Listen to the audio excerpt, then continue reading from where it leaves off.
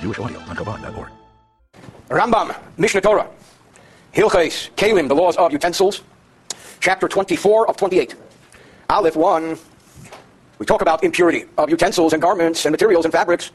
There is a special category of impurity we've talked about many times, and that is midros. Midros means when a zov, or associated category, leans, sits, lies down, pressures this fabric, this utensil, and it becomes a serious form of impurity. But in order for something to be able to become susceptible to the midros type of impurity, it has to be something that somebody would normally lay down on, sit down on, or what have you. If it's not, then it's not susceptible to the midros type of impurity, again, which is a unique and very severe type of impurity. Speaking of leathers, hides, these are the leathers, the hides, mistamin, that do contract the midros type of impurity of a zov. The first thing is a hide or piece of fabric that one considered using as a carpet. The fact that he thought of using it as a carpet, that thought alone makes it something he'll sit and lie upon. A hide or a piece of leather which is placed upon beds to sleep on them, perhaps like a leather bedspread or what have you, or a mattress cover. A hide or piece of leather which is usually placed under a donkey or on a donkey under the burden which it carries. Because the question would be, why would this be susceptible to midros? It's something that holds the burden, it doesn't hold the person. The answer is because sometimes the person will ride on it. So therefore it is susceptible to midros. A piece of leather which is placed in a basket under a baby, and the leather, the hide of a pillow or a cushion. The leather mat that is placed under the table during eating, in order that when food, crumbs fall down, this leather mat collects the crumbs and it can be used to make a kubel or whatever it is. Food was precious back then. Why would that be susceptible to midros? What does that do with midros? Midros means sitting, sleeping. Because midros is also leaning. Because a person leans on it with his feet as he's sitting and eating. Also, that leather which is worn by somebody who is a flax carder when he cards flax, processing flax. And leather which a potter uses. We learned this earlier about cloth. And leather that a porter places on his shoulder to soften the pressure of the pole. When he carries. There's a piece of leather that the doctor places on his knees. When he's down on his knees, when he's puncturing boils. Again, this is something the doctor leans on. Because all of the above hides or leathers, a person can sit on them and so on. Furthermore, the hide, the piece of leather placed over a child's heart, where his spittle drips on. We're talking about a bib in today's world. In order that his garments not get ruined from the food and drink spilling all over him, a bib. And a piece of leather which is placed on his heart, which a person places over his heart during the harvest season, not to get dirty, I guess, or because of the heat, to keep him insulated. So again, this is something that sometimes he'll sit on. A piece of leather wrapped around a garment. And a hide sewn into a chest in which clothes are placed. All of the above are susceptible to impurity. Why? Because all of these, even if they get dirty, they can be turned over on the other side and people can sit or lay or lean or rest upon them. So that's consistent with the logic. Base 2, all leathers, all hides which become susceptible to impurity of the midros type, do not become impure until they have the minimum for leather, which we learned earlier is 5 handbreadths by 5 handbreadths. We went through the whole list of various fabrics, and leather was 5 by 5. And the following hides or leathers do not become susceptible to impurity of midros, period. A hide which a person who combs wool wears while he's combing the wool. A hide wrapped around combed wool. A hide wrapped around fine purple cloth. And the carrying case for fine purple cloth, which is all made from leather, they do not take on impurity, because one is not likely to sit on these hides, or even turn them over and sit on them, because they're so precious, lest they get soiled and ruined. So here you have, these are expensive, precious. But they all do become susceptible to impurity. Concerning all other forms of impurity, because only the midros form needs you to be able to sit on them or lay on them. All other forms, if there's contact, or if it's in the same tent, it becomes impure, or what have you. If a piece of leather was made to protect a person's heel or sole of his foot, so he's stepping on it. If it covers the majority of the foot, it becomes impure, because then the person is really using it as a support. If not, it is pure. A shoe that's still on the mold where it was left to dry after it was manufactured, even though a human being never wore it, it becomes impure with midros. Because the manufacturing process has already been completed. I'm told that I skipped Gimel 3, thank you. So we'll go back to 3 now. A piece of leather was made as a cover for a utensil. It is pure from every single perspective, no matter what it is, because it serves the utensil. Also, if it was used as a cover for weights, it takes on other forms of impurity, because it's a receptacle, the weights fit into it. Receptacle is one of the rules of impurity. But it's not something you can sit or sleep or lie on or otherwise lean on. Okay, so that was Gimel. Now we go back to Vav. Any hide or leather that is fit to become susceptible in a midras type impurity, which means you can sit, lie, or lean on it. And there's nothing that still has to be done to finish the task of manufacturing it. Just the thought itself. I'm going to use it for midras, I'm going to sleep on it, I'm going to sit on it, I'm going to use it as a support. That thought itself is enough to transport it to a midras type utensil. Garment, fabric. If the person thought about using it as a mat for a table, that's the Rambam's interpretation, on the Mishnah, it still can and does become impure due to midras, because it can still be used for midras uses, I believe. Because one thought about using it for a midras. It was made for a table mat, but he figured he's going to use it for a bedspread, or what have you. But if it's still missing work, if stuff still has to be done to it in order for it to be complete, then the thought of I'm going to use it for a midras related usage doesn't help to make it susceptible to impurity until the manufacturing process is 100% complete. The exception would be if you're talking about leather, to cover a saddle, to guard it against dust. There, thought alone helps, even though the manufacturing process was not complete, meaning this hide is usually smoothed down before one rides upon it, but people often use it in an unfinished state. So if the person says, I'm going to use this in his mind, in an unfinished state, that's enough to create a usable Kelim. When does this apply? If you're talking about leathers and hides that belong to a lay person, to a private person, however, if we're talking about leathers that are owned by a abdon, a leather maker, a leather manufacturer, what does a leather manufacturer do with the leather he manufactures? He sells it. That's what his business is. And then just thinking about a use does not make them impure until he does something and prepares it for a midras type use. Why? Because he's a leather manufacturer. He's not supposed to use that which he manufactures. Just thinking about it doesn't help. Here's a very important law. A person cannot convey impurity to an object he sits or lies on or leans on if it's not his. Which means person A cannot take person B's chair or bed and lie on it and make it midras. It's not his. You can't contaminate other people's stuff. As it says, one who touches his couch, his bed. So it doesn't help if you touch other people's beds. And there are many details and many exceptions to this rule. Gozal Mishkov, for example, if somebody robbed a cot, Vidoras Olav, and he put pressure on it, without touching it. How can you put pressure upon something without touching it? There's a mat separating you from that thing, there's another covering. That's how you can put pressure on a bed. If it has a bedspread, you don't touch the bed. Taher, he is pure. Because we're talking about midras. If he touched it, it becomes impure with other forms of impurity. And here we get into the detailed laws of when somebody steals something. Who does it belong to? Let's say Mr. A, person A, let's call him Reuven, steals a donkey from Shimon. Shimon is looking for his donkey, and he knows he's going to find it. The donkey belongs to Shimon because he knows he's going to find it. And as soon as he finds it, he takes it back. But if Reuven steals a donkey and Shimon is looking for it, and he says, I give up, I'll never find it, now Reuven has acquired the donkey as a stolen object. What is his obligation? He has to pay the money that the donkey's worth. Suddenly the obligation isn't, he doesn't have to return the donkey, he made the donkey his. Because Shimon gave up effort finding it. The obligation is he has to make him monetarily whole, he has to pay him. So in our case, at what point in time does the cot or bed or chair become the impure persons? The answer is, if the owner gave up on never finding it. That's called yush. And these are basic laws discussed in financial laws in Gemara, Baba Mitzvah, and so on. Tomei, it's impure. Why? Because once the owner gives up, then it belongs technically to the thief, and he has to make restitution financially. Gozal Mishka, if he stole a thing you lay on, and he sat on it, Tomei becomes impure. Because we can safely assume that the owners gave up. He has no idea who stole it. But if he has information that the owners are still looking and they didn't give up, it still maintains ritual purity. Again, you can't contaminate someone else's cot. Therefore, if somebody stole a piece of leather and intended to lay on it, you can assume that the owner gave up. I mean, how many people, when they experience a theft, really find the objects? Not that many, unless they have certain markings or whatever.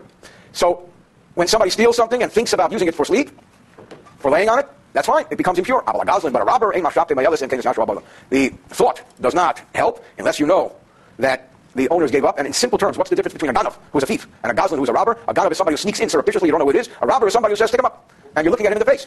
So you're looking at him in the face, you know who he is. You're not necessarily going to give up so quickly. When a piece of leather becomes impure through midras impurity. Why is it impure? Because it's a midras. Because it's something you can sit on or lay on or lean on. He's going to carry it 2 ways. And then, he started tearing strips of it. Straps, belts. He's tearing it into pieces. He retains its impurity until these pieces are less than 5 handbreadths by 5 handbreadths. We learned in the Kahat Chumash a handbreadth is 3.15 inches. That's about 15, 16 inches square. Why? Because we learned that 5 handbreadths by 5 handbreadths, when it comes to leather, is the minimum size. Test 9, Kol Kliyer Shenitma B'Midrash Hazav, when fabric made out of leather was contaminated through the pressure of a zov, V'shinohu Lichli Achar, and then the person transformed it to something else. Im Shinohu Miposhit L'Poshit Hareo B'Tumase. If he changed it from one simple usage to another, and they're both flat as compared to receptacle, then it retains its impurity. However, Shinohu, if he changed it Miposhit from a flat piece of fabric, Lemekabel, to a receptacle type fabric, only Mekabel L'Poshit, or it was receptacle type, and now it's flat, Torah, it's pure, because you transformed its essence. Once something becomes a receptacle, it takes on impurity from the receptacle perspective. Well, the beged hakel tamei, that is leather. But when it comes to cloth, it's all impure. Ketzad, for example, chemes, if somebody had like a leather thermos, a drinking pouch, shaso, shatiach, and he converted it into a carpet, or shatiach, shaso, chemes, or a carpet was converted into a drinking pouch, it's pure. Transformation of identity. But if a chemes becomes impure, a pouch becomes impure because somebody leaned on it, yasohu turmil, and then it is transformed into a satchel, a turmil or a satchel, shaso, chemes, transformed into a drinking pouch, they retain their midrash identity. You10, kar shal beged, shenikma b'midrash, when a cloth pillow contracted midrash, valso sadin, and it was made into a sheet or a garment. A sadin or a sheet or garment, shaso karakeses, which was made into a pillow or cushion. Beged shaso mitpachas, when a garment was made into a covering. A mitpachas shaso keses, or cover was made into a cushion. They retain their identity of midrash. Yud-Aleph, the closing paragraph of this chapter 24. Kelim utensils that were made as receptacles and to lie on, dual function. For example, pillows, cushions, sacks, and carrying bags. A sack, he says, implies a sack from goat's hair. Carrying bag implies a leather carrying bag. Im nifchasu, if their value was lessened, or in plain, simple English, if they were damaged, even though they become pure milistame from taking on impurity now the mace with exposure to death, or shartumas and other forms of impurity, because when a receptacle loses its ability to receive, it can no longer be impure. But still, being that it has dual function, it still can become impure through midras, because you can also lay on it or sit on it or lean on it. They still fit with midras for the midras usage. But kelim, utensils, whose primary purpose of manufacture is to be a receptacle. For example, a drinking pouch, and a satchel. If they were big enough to sit on, which would be a secondary function, being that they're big enough, we can sit on them because they're so big, as long as they're whole and usable to sit on, they also take on impurity with midras, a midras type impurity. But if they're reduced or damaged, even though you could still sit on them, and the midras, but because they lost the completion aspect of it, they're no longer whole, they're damaged, it loses the midras, because its main purpose of intent in manufacturing was as a receptacle. The idea of midras was only secondary, and now the being that they're no longer a receptacle, the halacha will say they are pure and do not take on impurity. Midras also not with midras, not only not with midras, but or other forms of impurity. The kamosh, you want to be rolling the midras in general, how big do they have to be in order to be susceptible to midras? Hachemas, a drinking pouch, shiva kabin, has to be enough to contain 7 kabin. The hayalkut, a carrying case, chamisha, 5 kabin. And a kluster, a feeding bag in which barley is hung from the head of an animal to feed the animal, 4 kabin. And a leather sack with which water is poured, a saw. And let me just take a moment and give you the kihot.com identity of a kav is 1.45 quart. That's a kav, and a saw is 2.18 gallon. Pachas mishur made less than this. Ain't no the midras are not fit for the midras type of impurity. People will not usually sit on them. Nivchasu, if they were damaged with sorar mogem hapchos, and somebody bound or fixed up the place of damage, patched, corrected it.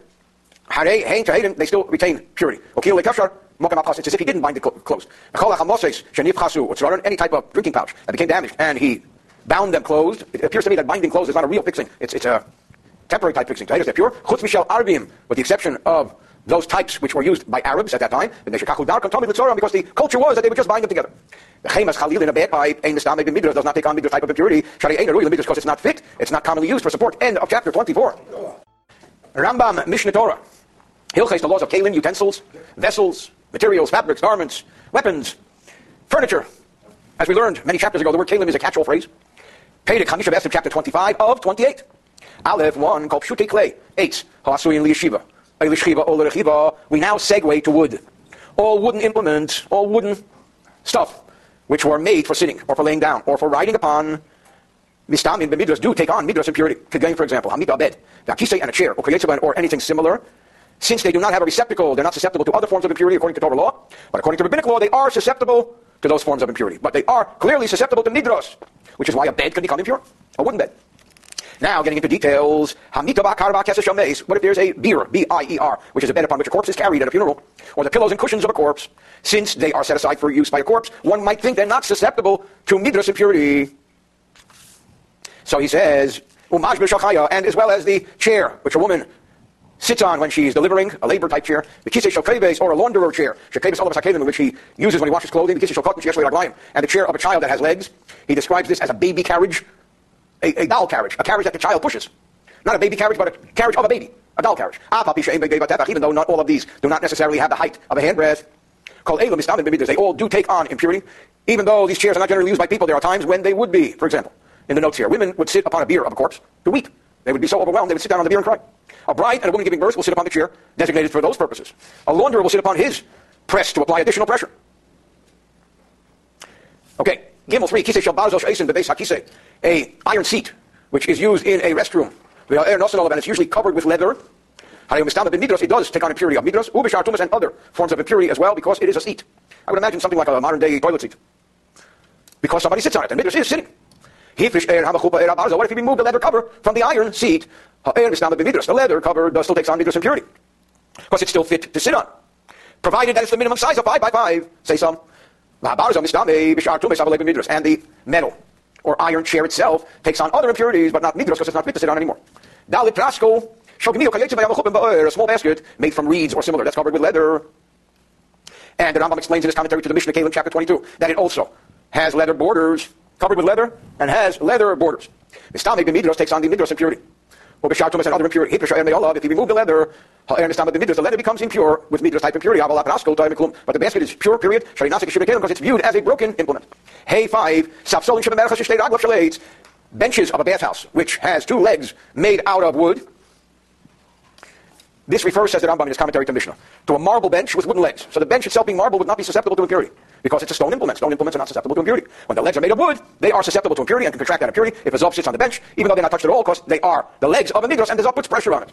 But that's the idea of Safsolin Shebemerchatz, the benches in a bathhouse, where although the bench is marble, the legs, both of them are wood, the stomach of the midros takes on midros impurity. But if only one of them was wood, one of the 2 legs, and the other was marble, it's not sufficient to consider it a wooden utensil. It does not take on impurity because it's marble, it just has one wooden leg. When you have boards of the bathhouse that were corked over, they're covered with cork. This is the Rambam's interpretation. They used to cover the boards with cork so that they'll float and the water will pass under them. They don't receive impurity because they're not made to sit on. You can't sit on something that's supposed to float. They're made for water to pass under them. A large basket or a wicker basket, a holder was filled with straw or other fragments of cloth, even though they were adapted to sit on as well. Why not sit on it? It's a large basket and it's comfortable. Still, they don't take upon themselves. They don't become susceptible to midros impurity because they're not really fit to be sat upon. Even though they're soft, because when the basket is uncovered, you'll sit on it, everything's going to come falling out all over the place. And therefore, it's not made to sit on because it does damage to the purpose of the primary function of the thing. But if he sealed them, if he closed them up with reeds or string over their openings so nothing's going to come falling out, then they do take on impurity because then it becomes a nice seat. We're talking about, in 8, there's a beam of an olive press. How do you press olives? You have a beam, and you apply the pressure of the beam on the olives, and the oil comes out. There was a beam that has a chair at its end. Being that this is connected to the beam, it does not take on midros impurity, even though somebody could sit on it. Why? And here comes the general rule, which we learn repeatedly, because the workers come and find this guy sitting on it. They say to him, stand up, mister. We have a job to do. We have to squeeze olives. This is not a chair. So that ability of making that declaration says it's not a chair. But if he actually created a permanent type chair on this beam, then it is a permanent type chair, and it does take on midros impurity. What if a Zov stepped on and put pressure on the beam, then the chair does not take on impurity, only if he sits on the chair. If he affixed this chair to a big beam, or he made the head of this great beam a seat, only the place of the seat takes on impurity. The rest of the beam is pure. The same law applies to a chair that's affixed to a large kneading trough. Because of the way it's structured, a person would only sit there and in an emergency, because he would be extremely uncomfortable. And therefore, it would only be done under urgent conditions. Okay, Yud 10. Reish killing the top of beams upon which craftsmen sit, and smooth stones, similar, they are pure. So also kapis, a piece cut from a date palm upon which one sits, even if it's high enough to be 1 handbreadth high, tire is pure. This is not really a utensil. So also a lump of wood, even though it was colored red or saffron, make part of a facade of a gateway or similar. It's not considered a utensil and does not take on impurity until it has decorative designs, then it becomes designated as a utensil. The heads of beams that have been cut out, hewn out, and cut on the das, if they have been intentionally hewn out, cut out, then they take on impurity. But if he found them somehow nature hewed them out, cut them out.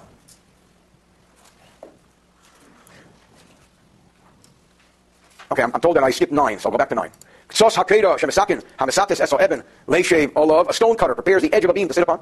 Hari mokim yeshivase, the place where he sits, mistami takes on impurity of midras, or mokim yeshiva shachri hakorin toyer. But the place where a person will sit at the back of a carriage is not susceptible to impurity. Shein el yeshiva sar. This is the uncomfortable seat because we're talking about in the carriage. That's where the customers, the passengers sit. Outside the carriage is where the servants sat, and they just sat on an outside seat. It was for employees, for workmen, for assistants, and so on, and that's not considered a real seat. 10. The tops of beams upon which craftsmen sit. To smooth out stones, are similar. They're pure. Also, a piece cut out, hewn out from a date palm upon which one sits is pure. I feel like even if it's a tepach high. It's not a unit. A lump of wood. So upon him the shower, even though he colored it, he made it red or saffron, and he made it as the entryway to the gateway. It's not considered a utensil, so to speak. It does not take on impurity until he makes decorative designs. Then and only then would it be considered something that would take on impurity. Back to 11. Heads of beams that have been cut out. If he did it intentionally, then they do take out impurity because one could sit upon them. But some what if he found them cut out and it's an automatic seat? If he thought about sitting there from the moment of thought, he says, hey, this is a good place to sit. It takes on impurity. We learned this law many times earlier. If somebody who is a deaf mute, someone who is not mentally mature, and someone who's a minor thought about sitting on them, then these people, their thought doesn't count, only their action counts. Or somebody thought about sitting there but he doesn't own it, he can't make it impure. Anything similar from objects that do not take on impurity, only through thought. The thought only helps to have something be susceptible to taking on impurity. If it's the thought of the owner of the object who is mentally mature. If somebody makes a mound from dried yeast and designates it as a seat, so the question is it food or is it a seat? It's dried yeast. Because it's dried yeast and not edible and not usable anymore, it loses its identity as food. Now takes on impurity as something you sit on. Because now, although it's dried yeast, it has the usage of a wooden implement. And again, there's discussion how this would be if it was Pesach, and so on and so forth. A mat of straw takes on impurity of midras. But something made of reeds or grass is pure. Because it's not really fit for midras, for comfortable sitting or sleeping or whatever. Other mats, if they're made to lay down on the kabbalas tumah, takes on impurity. But if they're made for covering, back then a lot of stuff was made to give shade. If they are shade mats, like we would have mats for sukkahs these days, specially produced mats that would be kosher for schach, then they're pure because you don't sit or lay on coverings of huts. What if you just manufactured it without definition? If it's large, some of the sichel, the average very large mat is made for covering, for shade. If it's small, some of the shchiva is made to lie upon. Yudalid 14, and here you should also have a diagram. Let's first learn. If you have a mat which is made out of mat stuff and reeds, hard reeds were attached to it lengthwise for reinforcement. The problem with attaching hard reeds to a mat for reinforcement is it may be reinforced, but it's very uncomfortable. It can ruin your whole day. So if it was done to the length, to make a midras, it still is susceptible to midras. Why? Because there's still enough space between the reeds where you can comfortably lay down. And in general, there's a discussion in the Mishnah, chapter 20, Mishnah 7, whether attaching reeds to mats makes it as something that cannot become impure at all. And there are varying opinions. One is that they are pure because they're not comfortable to lay on. The majority of our sages say that it's still susceptible to impurity because one can lie between the reeds. And that's the opinion that the Rambam quotes here. It's still susceptible to lie between the reeds because there's still space. However, if he fashioned these rods shaped like the Greek letter chi or chi, which there are varying opinions as to what the shape of this letter is. Some say like a Hebrew chaf, others say like a backwards Hebrew chaf, others say like an X. In any event, the way that goes in two directions, you can't really lay on this stuff because there are hard reeds all over the place. It is pure because it's not usable anymore. Also, but if these reeds were placed to the width, if there are no 4 handbreadths between reeds to lay between, then it's pure because it's not usable anymore to lay on. If it's split by the width, it still takes on impurity. By its length, if it has 3 bonds of 3 tvachim, it still can become midras and takes on impurity. Less than that, it is pure. Let me take a moment here and let's focus, Mr. Producer, on the diagram here. Just a second. Okay, here's the diagram. You have up on top A are the supporting bonds. B are the reeds positioned a handbreadth apart. So the question is, can you comfortably lay down on this or not? Concluding this paragraph, so also, if he loosened the heads of the bonds, it is pure. In general, a mat will not even take on midras impurity until it is completely manufactured and until the holes are placed in it. As we explained. Give me a second here. Because it's not susceptible to impurity until all the work is done to make it functional and complete. Test above 15. If you have a chest that opens from above, opens from the top, it's pure from midras. You can't sit on it. But it does take on other impurity because You don't need to sit on it for other impurities. For midras, you need to be able to sit on it. This chavitzida, if you open it from the side to make the midras, now you can sit on it because the opening is on the side. The bishardumas and other forms of impurity. Tezayin, arbola, shokoton. So here is the baby carriage, the carriage of the doll, which I probably erroneously translated before. Before it should have been the carriage or crib of a baby. Mistame b'midrash takes on impurity of midrash, and initial because the baby leans on it. Yud Zayin, makel shel skenim, a cane which an older person uses to walk with, Torah Miklum, is completely pure. Shein el l'sayeh, because it's not primarily used for leaning, it's used for helping, and therefore it's not midrash. Midrash would only be if the person would regularly lean his full weight on it. Sandal shel sayodin, sandal shel eitz, a sandal used by line workers, which is usually made out of wood. And such sandals were worn to protect one's feet because of the function of line workers, so they had wooden protective sandals. Mistama b'midrash does become impure because it's leaned on it. The sandal, by definition, is something that pressure is put upon. They shall say upon the and sometimes he walks with it until he gets home. And that is to resolve the question, but nobody walks on it, they're only working with it. He says sometimes he walks on it. We talked about this much earlier in the Rambam. God forbid somebody's an amputee, and you have a leg which was fashioned for this amputee, and it has a receptacle area for the stuff to go into. Mistama takes on the impurity. The shartumas, all other forms of impurity, maybe because it has a receptacle. Mistama b'midrash, and it also takes on midrash, because the person leans into it, on it. And midrash is leaning with full weight. And the following do take on impurity because of merkav, as a saddle. And as we learned earlier, the saddle rules are somewhat more lenient than sitting and laying. Madas shel chamer, the saddle blanket of a donkey. The tapiton shel sus, the saddle of a horse. The char hagomel, and the cushion of a camel. The ukaf shel noka, the saddle of a female camel. The kol kayetze bohen, and all similar saddles. The saddle of a female camel, the Rambam writes in his commentary to the Mishnah, Kelim 23, is considered as a surface upon which one sits. The boards that are placed upon a donkey. And on these boards you put the load. The haters, they are pure because people don't sit on the boards, they make for loads. But if you could also write on it as a saddle, it is impure. End of chapter 25. Wow. Rambam Mishnah Torah, Hilches Kelim, the laws of utensils, vessels, and we're really moving toward the end. Chapter 26 of 28. Aleph 1, Kli 8, a wooden utensil, Haroi lemidras, which could serve as a support, and as he mentions here in the note, that in the Rambam's commentary to the Mishnah is in Tractate Kelim, chapter 20, Mishnah 5. The Rambam, in his commentary to the Mishnah, explains what is this Kli 8 that we're talking about. That this refers to a thick piece of wood with two legs. And these are my words. This thick piece of wood with two legs was made as part of a building structure. They took this thick piece of wood with two panels, and they would insert it to connect two walls. That's how they would build the walls. So, until it was put into the wall, it appeared to be somewhat like a chair. So temporarily, you could sit on it. Anything you can sit on can take on the midras type of impurity, which Azov sits on. Such pieces of wood, however, would be made to be placed in walls to connect two walls together. So the question is, at what point in time does this piece of wood with the two legs lose its status as a chair and take on a new status as part of the building? Because we learned earlier that things that are part of the building attached to the ground don't take on impurity. This is the subject matter. Again, Kli 8, a block of wood with two legs, Haroi lemidras, which at least right now is fit for the Zov or other associated Zov categories to lean upon, in this case to sit. So he then took this and affixed it to the wall of a construction. In a building that's being built. And again, this, like most everything else, comes from the Mishnah in Kelim. So if they were fixed and attached to the wall, but did not yet build on top of it, because the purpose of this is you connect the walls and then you keep building. So if you just put it there, he affixed it to the wall but did not yet build on it. Or alternatively, he built on it. But he didn't nail it to the wall, he didn't attach it. It still takes on the impurity of midras. Why? Because either it was attached but it was not built upon, or it was built upon but not attached. In any event, it's still possible to sit on it. However, what if he did both? He attached it to the wall with nails, and he built over it, and he went to the next level of the building. Toher, in that case, it's pure from a midras perspective, because you can't sit on it anymore, because it's in the wall, and it's built upon. So these are the two components. It's nailed to the structure, and it built upon it. And so also, mapot, a similar situation is a mat. And we learned extensively about mats that were made from ropes and reeds and all kinds of stuff. And this particular mat was made to be placed as part of the structure of a ceiling.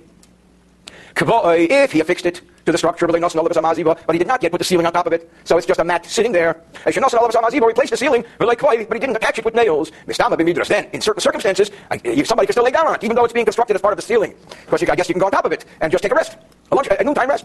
But if he attached it, and he affixed the ceiling and built the ceiling over it, in that case it is now declared pure, can no longer become susceptible to impurity, because this mat is no longer fit for laying on, because it now became part of a construction site.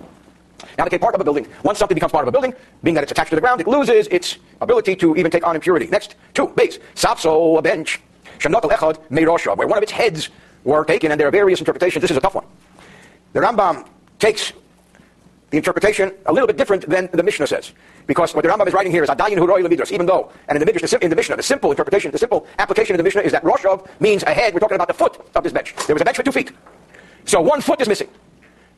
Adayin Huroi Lemidras, says the Rambam, it's still fit to sit on, to use as midras. How could a bench that has two legs, missing one leg, still be used to sit on? So you could say that he can take the other end of the bench that's now missing the leg and insert it in a groove in the wall, and the groove in the wall can hold it. There's another interpretation that the word Roshav does not mean leg, but it means armrest. In that case, it makes more sense why the Rambam says, even though it's missing its armrest, it's still fit to sit on, because you can very comfortably sit on something without an armrest. Now, there is a version of the Mishnah, the common version of the Mishnah says it's not fit for midras, or it's pure. That makes more sense. If it's a leg, missing a leg, it's pure, because it loses its identity as a bench. Anyway, so this is a complicated Mishnah. The issue is it missing, is there a mistake? Is it missing a word, and so on? Nita Lasheni, but clearly if the second leg was removed, it is now pure, because it loses its identity as a bench. Unless it's a tepach, a handbreadth, thick, then you're sitting on a higher platform, then it is considered a seating implement, because it's higher than the ground. Gimel, Kisei Shel Kalosh, and Nitul Chipuyah. Again, all of these are from the Mishnah. When you have a bridal chair, even at weddings today, brides have fancy chairs where they sit on. You have a bridal chair, and the bridal chairs back then used to have all kinds of, as my mom of blessed memory used to say, fancy schmancy stuff all over it. So this particular one had a coating to it which was decorative. Now, what if the coating was removed? Which bride is going to want to have a bridal chair without the fancy schmancy coating? Not the brides that I know. So if the coating was removed, the fancy trim and all of that, forget it. Forget about it. Then Toher, it becomes pure because it's no longer a bridal chair. But if the coating did not project outward, and they were removed in some cases, you can still turn it on the side and sit on it. Again, the interpretation that I understand here is that Rambam says it may not be good for a bridal chair, but it's still good for a regular chair. Dalid, but if the decorative moldings, coatings were completely removed, it's still fit to sit on. It is impure. But if two adjacent decorative coatings were removed, then it's no longer fit for what it was supposed to be. Forget it. It's not a chair. It is pure. Hey, 5, Shido, a chest, a closet. Where the top of the closet is removed, the closet is missing its top.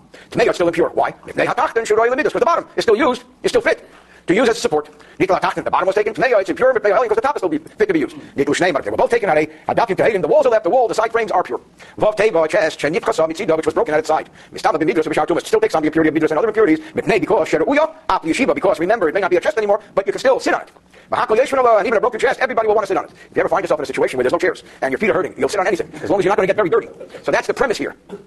What if it was damaged up above? Then it's pure because you can't sit on it. You can't sit on it. It still takes on impurity. With other forms of impurity, because it's still a receptacle. Remember the principle that a receptacle takes on impurity. May not be a support or chair, but it's a receptacle. What if its bottom is damaged? Now it's pure. Period. Even though you can argue why, you can still use it as a chair, even though it's missing the bottom. Because its function primarily was a receptacle. It was a chest. Now it's no longer a chest. It's missing its primary function.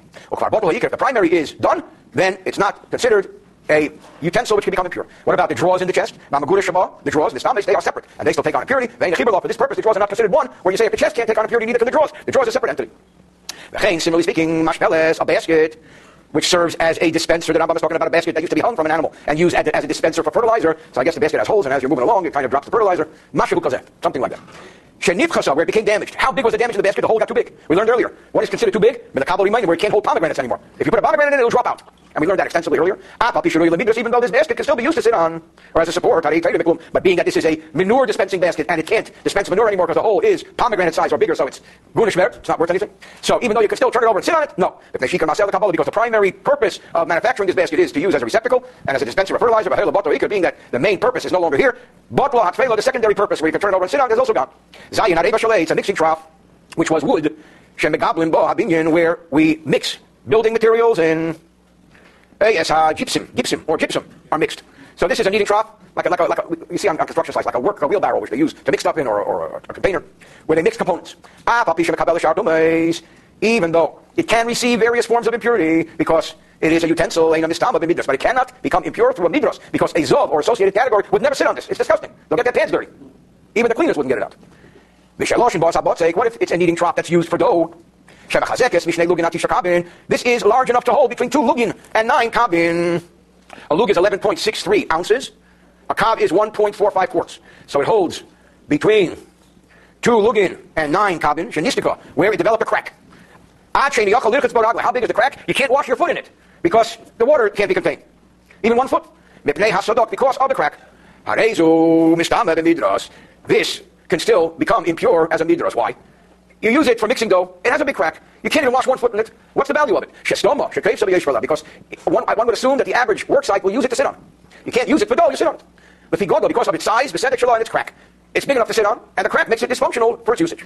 Now, next scenario, we left it out in the rain until it became moist and swollen because water causes stuff to swell, and a miracle happens. Sometimes it happens when your roof is leaking. It shouldn't happen like it happens.